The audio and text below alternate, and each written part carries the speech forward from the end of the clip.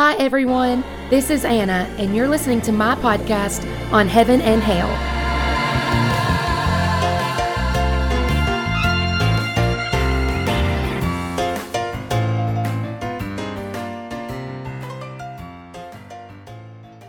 Hey, everybody. Welcome back to another episode of the Heaven and Hell podcast. This is one of our 12 Days of Christmas Quiet Time episodes. And I think this episode will catch you on a weekend, December. It's a Saturday. I know today's a Saturday when this episode comes out. And I also know that this time is ticking. You're probably out running around doing some Christmas shopping, or maybe you're sitting at home doing some shopping online. Maybe you've got events to go to.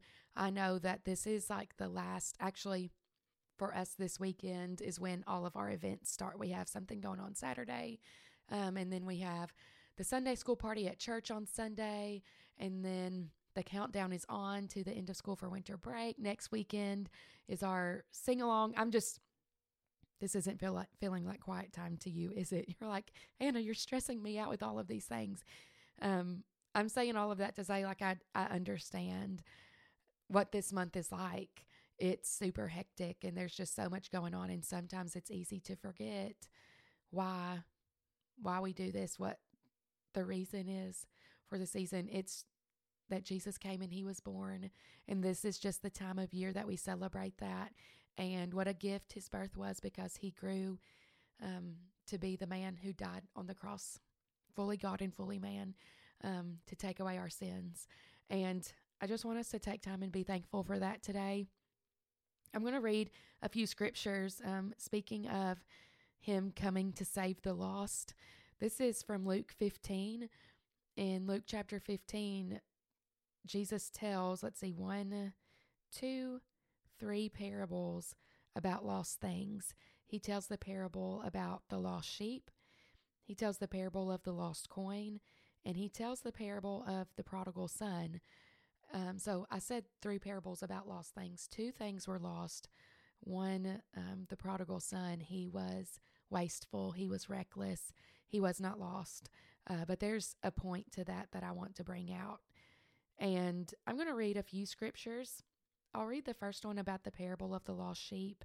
When you read in Luke chapter 15, verse 4, Jesus is telling this parable. He says, "What man of you, having 100 sheep, if he has lost one of them, does not leave the 99 in the open country and go after the one that is lost until he finds it?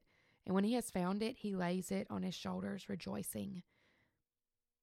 I'm going to pause right there.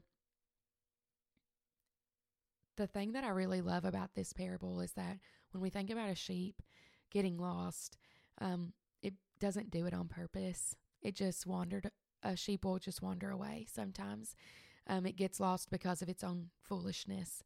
And if we think about this parable, what a parable is meant to do is to tell a story that illustrates something in the spiritual. And I think it's so true for many of us that there are times in our lives when we're lost. We maybe fall away from the Lord, or we get away from his people and from him, out from his presence, just because of our own foolishness, just not paying attention. We just wander off sometimes. So if that's you today, the good news is that when Jesus finds you, he rejoices over you. In this story, the shepherd goes and looks for the sheep. And I think that's really refreshing. Now, the second parable is the parable of the lost coin. It's in verse 8. It says, "Or what woman, having 10 silver coins, if she loses one coin, does not light a lamp and sweep the house and seek diligently until she finds it? And when she has found it, she calls together her friends and neighbors, saying, 'Rejoice with me, for I found the coin that I had lost.'" I recently read this parable, and it stood out to me in a way that it hadn't before, because I was thinking about the sheep, how the sheep was lost because of its own foolishness, its own wanderings, but the coin was lost because of someone else's foolishness, because someone else didn't handle it with care, because someone else was not careful with it. And that's the case for some of us too, at times in our lives, that we walk away from the Lord or from the church that we are lost, if you will, because someone else hurt us, because someone else was not careful with us. What I love about this story is that there's great rejoicing when the coin is found as well. So my message that I want you to hear today is that however you were lost, you can be found, and that there will be great rejoicing when you are.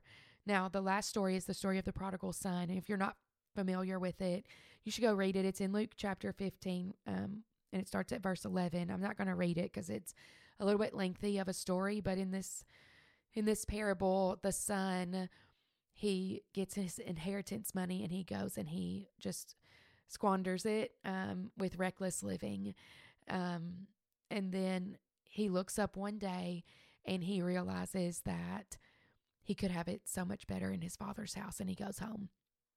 And when he gets home, the father is waiting for him. And once again, the father throws a party. There's a party. There's rejoicing in this story. The difference between this story and the other two is that the father didn't go looking for the son, because the son walked away of his own volition. On his own, he made that decision. But that didn't mean that his son could not come back. And it didn't mean that there wasn't rejoicing when the son came back. And so what stands out to me through all three of these stories, all three of these parables, is that you can always be found. You can always come back. And that the Father rejoices every time someone comes home. And guys, that's just really good news for all of us.